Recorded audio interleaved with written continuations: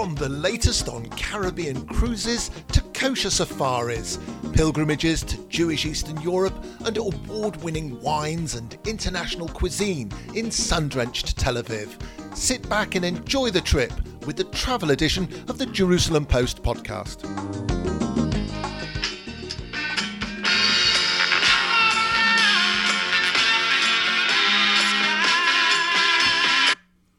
Hello. Hello. Hey, Mark. How are you doing? I'm hurting. I'm so sorry. Oh, Mark, you're such a killjoy. Why on earth aren't you with me this time? Well, I had my ticket and I was packed, and then suddenly I decided to trap a nerve in my neck. That's very selfish of you. I mean, how on earth do you trap a nerve in your neck? Did you sleep funny? Did you twist your neck? Did it happen while you were jogging? Oh, yeah, it was definitely doing a very heavy exercise session. But in the real world, I think a combination of too many plane journeys, climbing in and out of vans in Uzbekistan, and going to help the needy at pantry packers in Jerusalem by filling up machines with corn flour, I managed to knacker my neck. Anyway, I've had to travel without you, and I'm really sorry. And I know you're going to be making it out at some future point, hopefully, if your health allows. But for now, listeners are going to have to be stuck just with me. Yeah, it's becoming a habit, this. I left you all alone in Tashkent, and now I'm leaving you alone in Bucharest. I hope you're going to behave yourself. I have to say that Bucharest, so far, I've only been here for a few hours. I got in early in the morning to the Romanian capital. The journey in from the airport, once you get through the outer areas that are a bit more, industrial or where there are houses, once we got towards the city centre, was beautiful. You drive past something that looks remarkably like the Arc de Triomphe in Paris. In fact, many people refer to Bucharest as sort of a second Paris. And then you drive past some beautiful stately homes, some of which have been converted into hotels and offices. And the hotel that I'm staying in, which is the Novotel, this building was actually originally the Romanian National Theatre. Beautiful hotel. Very happy to be here. Do you know that in Romania, the building that looks like the Arc de Triomphe is called something like the Arcle de Triomphe? If you go back through Romanian history, which I'm sure we will be doing in this podcast and hopefully when you come out in an up-and-coming podcast, you'll hear about the French influence in this part of the world. And you can see that in quite a bit of the pre-communist architecture. And in the flag, it's like the French flag, but with a bit of yellow in it. Good point. Anyway, do you want to know what I'm up to? Yeah, so I can feel left out. So breakfast this morning was great. Really nice buffet. Lots and lots and lots of Israelis in the dining room. Hebrew seemed to be almost 50%, which is very interesting. So I wonder if this is particularly a hotel that Israelis come to. But then I'm off for some culture for the rest of the day. Oh, that's all right then. I'll join you when the culture's over and the fun begins. I'm going to absolutely murder the pronunciation here, but we're going to some place called the Zambachian Museum and the Filipescu Tizianu House. Then we'll be going to the Choral Temple, which is a synagogue, a Bet Knesset, and then we'll be looking at the Jewish Museum and rounding it all off, meeting a very famous chef who works here who happens to be Israeli. So that's what's on my menu. What about your menu for the day? I will be taking painkillers, putting hot wheat socks on my shoulder, and then hopefully heading to the airport a bit later to come and join you. Well, I hope you feel good, and I wish you a great rest of the day, and I'll go and enjoy myself. By the way, if dinner's any good, bring back a doggy bag. Will do. Hopefully I'll see you in the middle of the night or tomorrow morning at breakfast. Take care, my friend. See you later. Bye-bye. Poor old Mark. Anyway, I hope he has a speedy recovery and a speedy flight out. And for all that I laugh at him and joke about him, he is a good mate and I miss him terribly. Anyway, before we get on with the rest of the podcast, it's time for, yes, the quiz question. So it's only one question and it is the following. There are 3 regions in Romania. Moldavia and Transylvania are 2. But what is the name of the third in which Bucharest is located? The answer at the end of the pod. This is the Jerusalem Post Podcast Travel Edition. Find us on Facebook, Instagram and Twitter at Mark David Pod, or mail us at markdavidpod@gmail.com.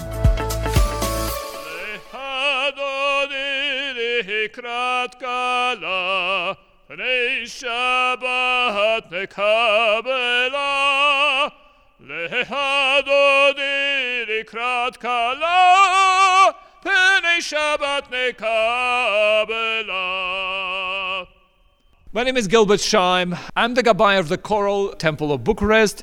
I have also been singing here for many, many decades. My parents were married here in 1971 by late Rabbi Rosen. My grandparents were here before. This is what's left of our history, and I hope to continue this heritage as long as we can walk and talk. We're on the second level of the ladies' galleries. For those of you unfamiliar with Orthodox synagogues, normally the men are down below and then you have a gallery of ladies, but here there are two levels. Before we get into discussing some of the rest of the architecture, why is there this second gallery, giving it the feeling of a wonderful European opera house? As far as I know, in the beginning there was one gallery. A second gallery they built later on, as of 1891 to 1892. Why? They expanded the building a bit. They just raised the roof a bit and expanded the capacity of this hall, reached for the seated congregation to 604, 605 as far as I know. When I was a little boy over 4 decades ago during communism, thousands of people would pack this place during the high holidays. I was supposed to sing there as an altar boy, and they had to make room for us. We could not reach the Bima area. We really could not do that. Let's talk through some of the design. I think one of the words that you mentioned earlier was concentric. There's a lot of similarity, repeated patterns. When you mentioned the word concentric, I was even thinking, if you'll forgive the comparison, of something in the Hindu variety. This is a place that was built in such a way as to break you away from surrounding reality. In Judaism, as you may know or not, the explicit representation of the sacred is banished, as it could be considered idolatry, right? This is why the artists had to come up with all sorts of tricks to represent the abstract divine. God is holy, invisible, incomprehensible, mysterious in Judaism. No living beings has ever seen him, right? How do you represent the abstract divine graphically? You just cannot. But they found all sorts of tricks. In this case, they found those geometrical figures almost concentric, very much resembling fractal art. In fractal art, according to a mathematical formula, you have geometrical figures dividing to themselves to infinity, giving the viewer the impression of mystery, getting lost into hypnotic. They're supposed to take you away from the surrounding reality and make you transcend to the skies into maybe a different reality, or like meditate, like the Kabbalists used to meditate and whatever they did in their days. They came up with this idea of building a flamboyant and shiny synagogues like the ones in Europe in mid-19th century, a musical one that was to be like an opera, the combination between a traditional Jewish service and opera singing, and also very beautiful costumes and a special atmosphere that was supposed to herald the integration of the Jews into this new Europe. So that's why it's called the Choral Temple. From choir. We've always had here a choir singing with the congregation and the chazan during the service. It's an Orthodox synagogue, right? It's an Orthodox synagogue. It is built like a traditional synagogue. Okay, there was a scandal here in late 1890s. A splinter group of the community came up with the idea of establishing an organ at the second gallery. And to stop the infighting, they eventually hired a non-Jewish organist to play it. Until 1947, it went on like this. When late Rabbi Rosen came and said, we're Orthodox, we're not playing it. The organ was still here. I used to play around this child. It was not functioning. Unfortunately, a mistake was made. A wall fell over it, and the organ was completely crushed, the monument itself. And an empty space resulted. In this empty space, we organized a small exhibition area where you can find models of synagogue still in existence in Romania.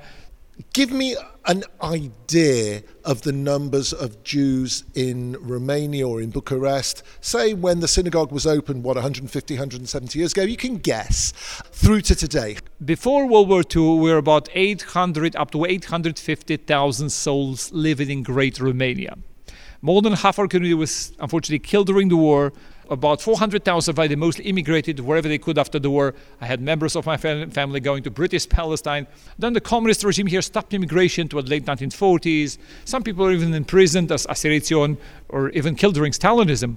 After Stalin died in 1953, though, elements of the communist regime here in Romania started to secretly negotiate for the release of some ethnic Jews in exchange for Holstein cattle delivered from Britain by a gentleman of Jewish descent. The Jewish life here in Romania continued thanks to the genius of late Rabbi Dr. Moses Rosen, which I'm a product of, let's say, an amazing character, larger than life. I cannot believe this man existed when I look back in history. This rabbi defied the orders of Stalin in the late 1940s to remove all traces of Jewish life in Eastern Europe. And he continued Talmud Torah here. I was attending here Talmud Torah courses with Rabbi Rosen, singing in the choirs. My parents getting married here. Some people are bold enough to take their children, raise their careers. 1989, the end of communism, a whole new era of hope. But how many Jews are left here today? Today, about 2,000 local Jews like me are left in Bucharest. Maybe another 2,000 across the country. Mostly, unfortunately, elderly people in their 70s, 80s, and 90s. I'm a 50-year-old youngster. We do have children youngsters, not that many. There's a Jewish secular school not far from here. There's a Jewish state theater still very much functioning in Yiddish. That's very interesting. And the museums, the Jewish Community Center, the mikveh, and the ritual bath, right? And the nursing home, which is very important here, and also the clinic.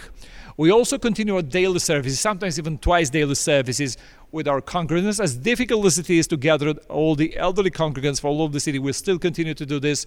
During high holidays, we may reach 200 to 300.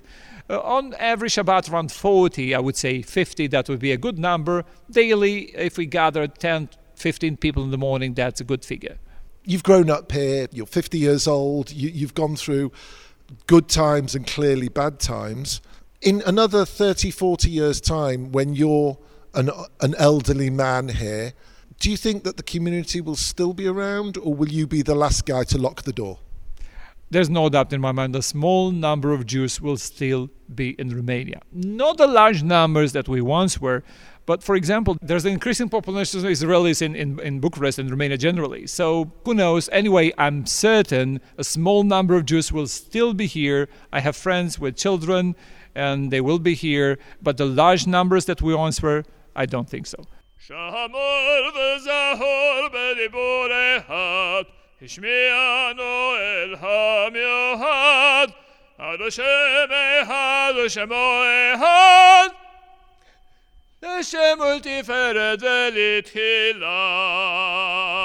Hello, my name is Ilana Mitu. I am a guide at the National Museum of Art of Romania, and we're here today at the Zambaccian Museum. It used to be a private art collection that today entered the public domain, also the public property. When we were talking before, we were laughing about the fact that everybody in Romania, their last name finishes with Escu, but Zambaccian, whose home this is, that sounds like a very different name to me. Right, it's because it's very simple. It's because he's not Romanian. Grigore Zambaccian is Armenian born. He has an Armenian background and origin. His parents moved to Romania, to Constanța, a city close to the seaside, in the 1870s, and he was born in Constanța. So probably this is why he loves marines, he loves the presence of the sea. To quote Stendhal, close to the sea, there is no place for small things. So we're in his home. We saw his office. A little bit later on, I'm going to have a wander upstairs and see some of his private quarters. But the main part of this home is filled with Romanian art. Is there something specific that unites Romanian art, or is it just varied like all other forms? He did a very unified collection, and this shows not only his taste, but also his amazing eye and feeling, because he knew how to depict and how to observe what is the most representative for Romanian art and for masterpieces, because it's a collection mainly of masterpieces. Everything is very good. I would say in Romania and also in his collection, you can find quite a lot of landscapes, especially end of 19th century and beginning of 20th century. Many of the Romanian painters traveled to France, to Barbizon, or to the south of France. We can see green, rich landscapes coming from those parts. But there are also Romanian painters that depicted the Romanian shores, the Bulgarian shores, that are more arid. They don't look that green. It's very nice to see the difference. One of the things that we've been talking about is the depiction of the peasant, the person who did the real work in agriculture. Explain a little bit about the struggle of that depiction amongst the artists. I think the big struggle for artists is whether they should represent an ideal version of the peasant. Let's say Grigorescu shows a Romanian peasant, a lady sleeping in the grass, surrounded by flowers. She's thin, long, relaxed. A peasant normally works and is tired and doesn't have time to just sit and spend free time on the grass. So this is a version of the representation of rurality. And there's another version where painters want to show reality. They want to show the true colors and the true everyday life of a peasant who works, who struggles with hunger. Sometimes, especially at the beginning of the century, there used to be a big hunger here. You're smiling, your eyes light up when you talk about art. What does this mean for you deep down inside, especially from the Romanian perspective? What makes me, what makes me love art? Probably understanding is what brings me joy. The images, but also the story behind, and being able to see them together and to put stories together, it's quite a big satisfaction, I think. If anybody wants to know more about this collection and the broader national collection, how can they do so? We've got a website, mnar.art.ro. There are some special places on the website where you can discover the collections, because we have many collections, both Romanian art and European art. We will soon open a decorative art department. Thank you so much for your time, and more important than that, thank you for your passion and your warmth in presenting this collection. I am very happy that you liked it, and please come again, also in other museums. You're listening to the Jerusalem Post podcast travel edition with Mark Gordon and David Harris.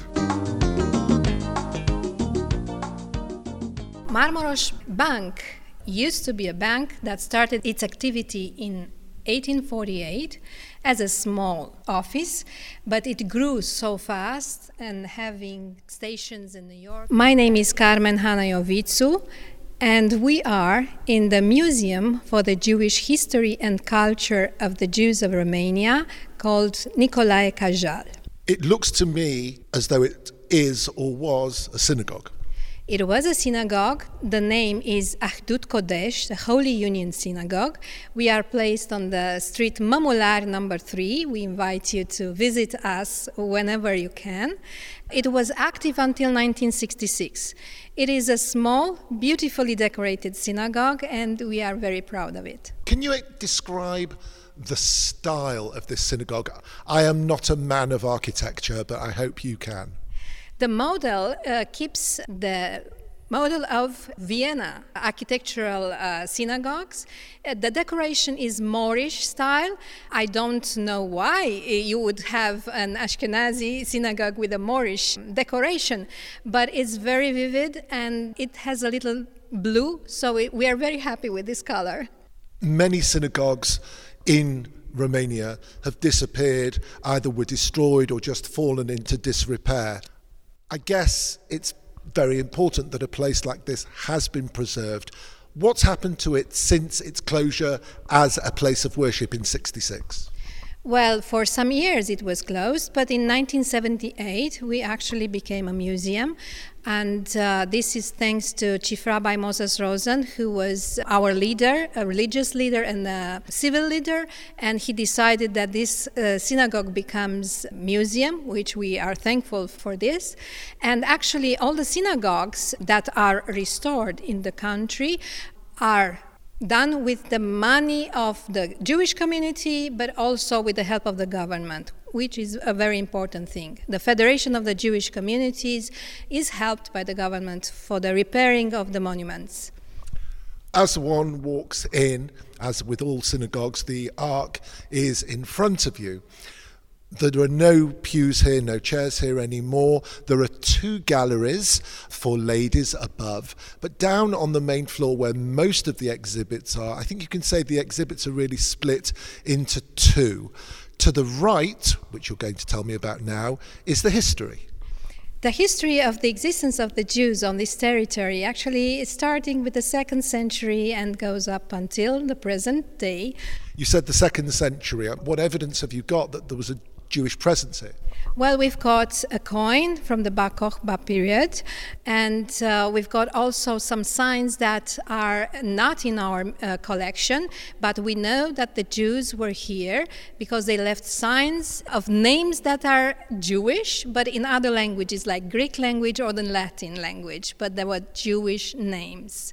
And after we have a gravestone from the 18th century, but we know that there is also in the cemetery there are stones from the 16th century, very old stones. So the existence of the Jews on this territory is very long. We also have a book about the travels of Benjamin de Tudela, who mentioned the existence of Jews on the north of the Danube in the 12th century, because he visited this area in 1170. As with all Jewish museums, particularly in Europe, it's impossible to have a full display without talking about the Second World War, the Shoah, the Holocaust.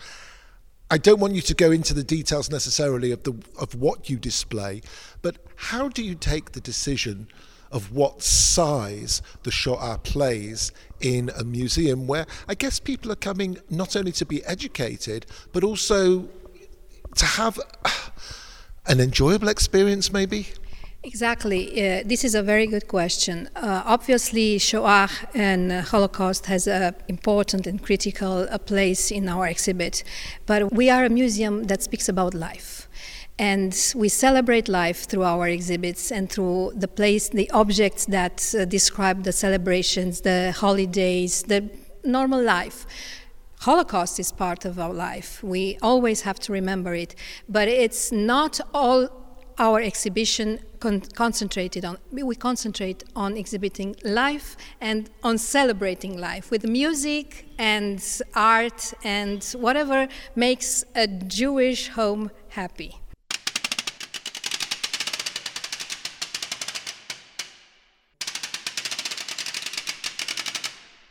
This is a Gregor for a synagogue. It's very old. It dates in the 18th century, so it's in wood, and it's a magnificent exhibit. It looks very strange, and nobody knows what it is until we say what it is. This must be 3 feet high. It's got one very thin and cracked piece of wood on it because of overuse, and so hopefully you playing it now isn't going to damage it too much. This is something that is used during the Purim holiday when the name of Haman, who was the enemy of the Jews in Persia at the time, when his name is mentioned, then that noise is used to block it out. And this is part of the other side of the museum, the left side, which is much more about Jewish life. And we show objects, old and new, that describe a Jewish home or a Jewish life in everything that we have, books, objects, ceremonial objects, and we want to show that life goes on and we are still here to speak about our culture and our heritage, and we are happy with music and celebrations. Again, I mention it because music is part of our life. We'll get on to music in a sec, but before that, above on the top 2 floors, you have artwork from famous painters from Romania and also some from beyond. These are Jewish painters born in Romania in our collection. It's a very important collection, and we show all types of techniques, all types of styles, from the classicism to expressionism and surrealism, and we exhibit names like Margareta Asterian and Eva Cerbu up until Victor Brauner, Marcel Janco and Maxi. So these are famous names outside of Romania, but we are proud to have them in our collection as well. If anybody wants to know more You've given out the address already. You can do it again. Is there a website, or how else can be in touch? Yes, you can find us on the Google. You can find us on Facebook. There you just search in English the Jewish History and Culture Museum, Dr. Nicolae Cajal. You will find us there. So you are literally going to play us out of the museum. So thank you so much for your time. But tell us what it is that you're touching right now and what we're going to hear. This is a patephone with a vinyl that comes from the States. Well, actually, the song is Romanian song in Yiddish, they called, but the melody I discovered is also common for Romanian folklore piece. So it's actually Romanians and Jews had the same folklore, and we're very, very happy to hear this.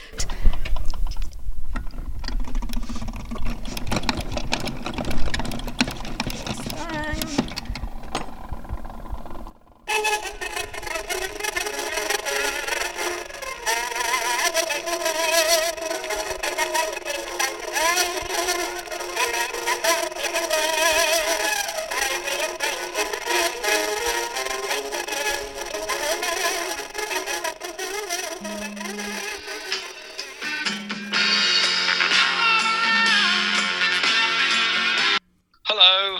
Hey, how are you feeling?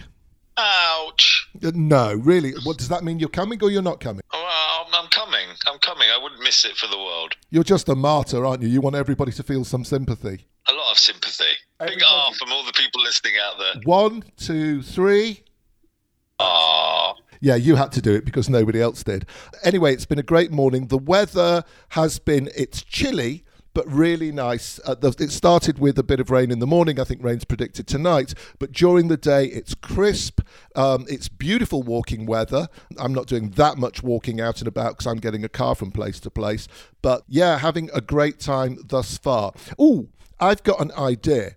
Since I'm pretty much at halfway through my day, and we always do a fact file at this point, if I send you over some facts and whatever, will you record it for me? Yeah, sure. Okay, so I'll send something over a little bit later on, and if you could record it at this point, that would be fantastic. Excellent.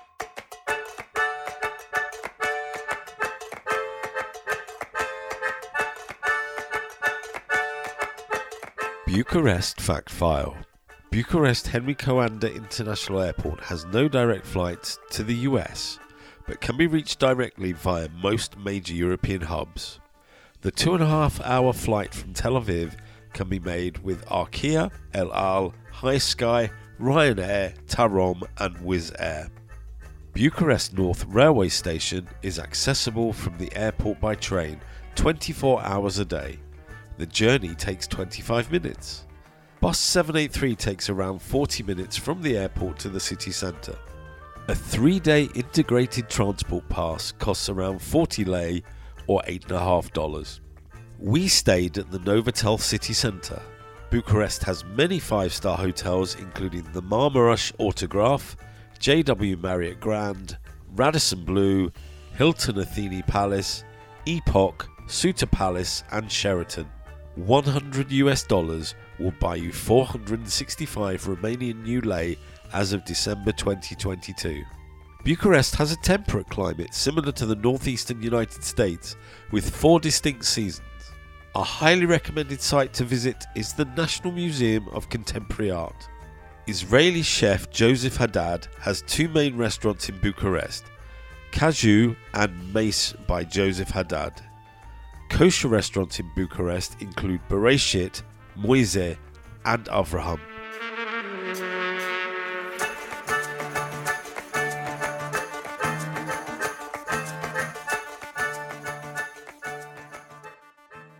Hello, I'm Alexandra Rusu. I'm the curator of the Museum of Ages, Casa Filipescu Cesianu in Bucharest, part of the Bucharest Municipality Museum. So there are 12 elements to this museum all over town. Why is yours the best? Ours is, of course, the best because it is a new museum in the capital city of Romania. It is an urban anthropology museum, so it's also a new concept. Also because it is situated in a historical boyar family house from the beginning of the 19th century, which maintains parts of the original structure. Many museums that one visits in life take a little bit of this, a little bit of that. Maybe we could even use the term higgledy-piggledy. But here, again, because you've been able to create something anew, it's very heavily thematic. Tell us about the thinking that went into this museum. Well, it's complex because we are talking about urban anthropology, so it's a holistic discipline that encompasses the entire anthropological aspects of the human life, from physical anthropology to the cultural anthropology. The main theme of this museum is 300 years of history in Bucharest, of family life, intimacy, relationships inside the family, relationships between generations. If you look around the museum, it has the usual mix of costumes, of furniture, there are some weapons that would have been used in a home, and so on. So how do you make that jump from what other museums have into this urban anthropology? I think it's mainly by discourse, which we adapt, of course, depending of our visitors, of their age. Also, because we have another additional concept of the museum that I think it fuses all the other elements, the objects and the discourse. It's the technological road of the museum. And through these pieces of technologies that we can see in each century, we create also a linear discourse about how technology has changed our life at home throughout the ages in Bucharest. So just to give an example of that, there was communication all the way up to the telephone, or there were musical instruments and how those became record players, and you also had VHS players and so on. In your opinion, what's more important, the sort of you and me talking things through or getting to press buttons? I think both ways, and especially for children, the level of interactivity is really, really important, because in our daily practice, we can see that the discourse can be as applied to their age as possible, but still they become a little bit restless, so they need constant attention. Technology brings them together. It also creates discourse and interaction between them and between us and them. We manage to cope with this by doing lots of workshops. We bring some museum educators that increase the level of interactivity with the permanent exhibition. For families, for example, for me is really interesting and revealing to see them how they interact in connections to what they see, to the objects they see, and in the context of the family. It creates a lot of sometimes contradictions, sometimes questions. Do you know which my favorite room was? Your favorite room? Please tell me. The maps. Oh, the maps, yes. You've told me that you would like to have your own room filled with maps, and I hope you have the Vatican map room. That would be very nice, if only I could afford it. On the maps, and maybe this will explain the concept, maps don't necessarily fit in with that idea of family and so on. So what are you trying to show, and how do you do it?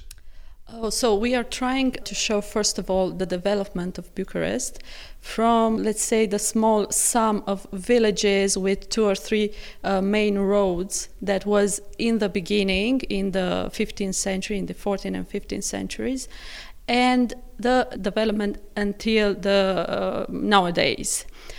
This is one discourse. Afterwards, we have a really metaphorical discourse because we put together images of people that inhabited those places. So I think the impact is really powerful to see exactly how our physiognomy, how people change in respect to their, for example, attire, their posture, the way they walked on the streets and everything else. So this is another type of image we would like to create. How does a textile artist make the jump to museum curator? Well, I think I've always been interested in the theoretical part of my domain, apart from the practice, and I still love the practice of my textile art domain. I really was interested in finding more about the culture, the textile culture and the material culture. So that's why for me it was a leap of faith, I think, but it's really, really rewarding. If anybody wants to know more, either just to have a look online or to come and visit, how can they do so? First, you can find us in our museum, which is on Calea Victoriei, 151 in Bucharest, really, really close to Piața Victoriei, the Victoria Square, near the government building.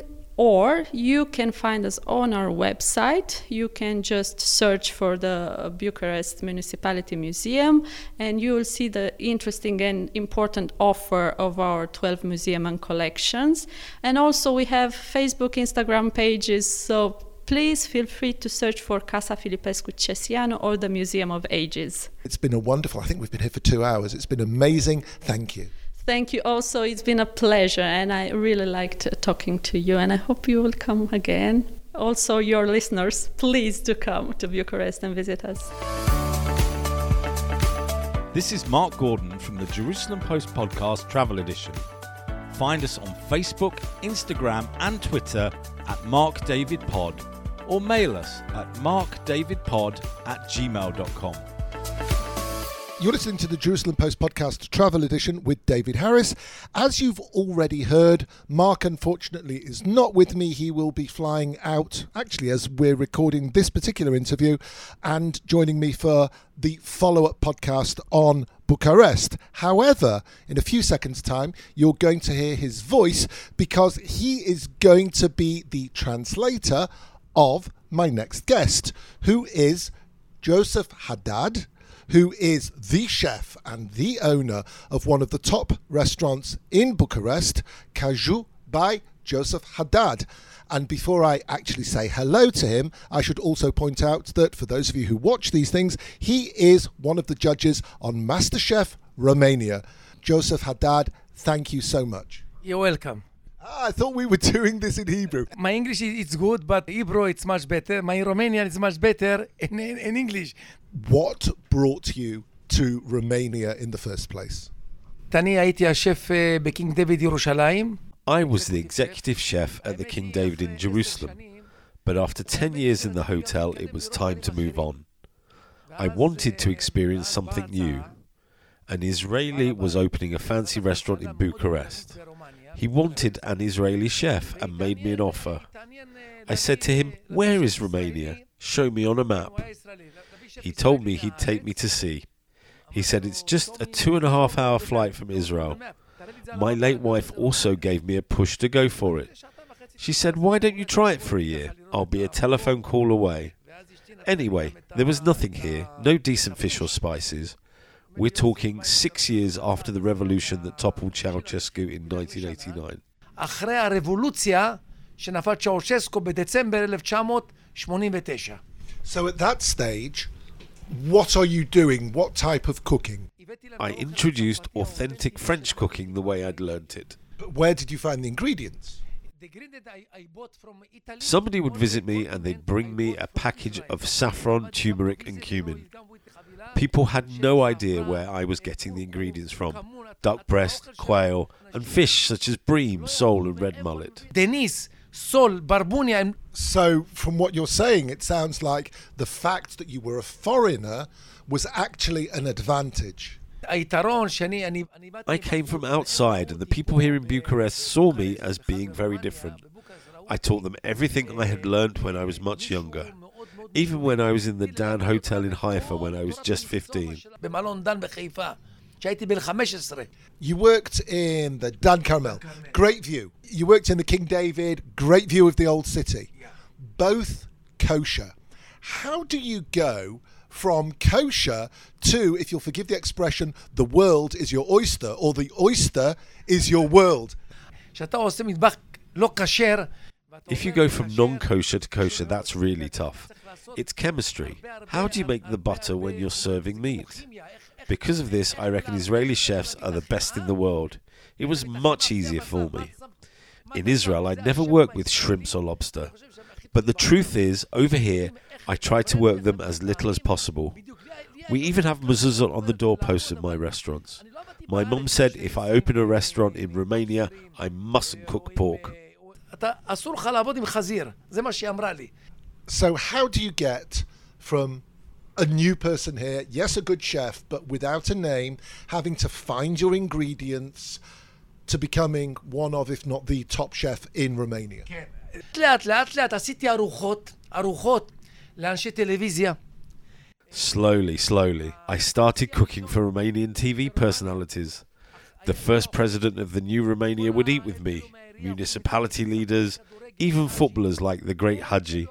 It was by word of mouth. 2022, 2023, by the time this is broadcast, where are you up to? עושים תוכנית, קנינו את הלייסנס של טופ שף. A few years back, Romanian TV bought the license for what used to be called Top Chef, and they asked me to be the top judge. We did 3 seasons in 3 years. Then I took a break and opened my first restaurant as owner and chef. It worked amazingly till COVID struck, so it closed.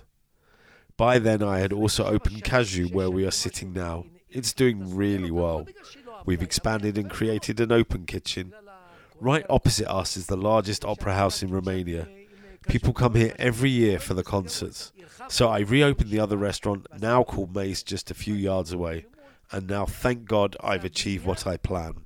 וברוך השם, הגעתי למה שחשבתי. Chef Joseph Yossi Haddad, thank you very much.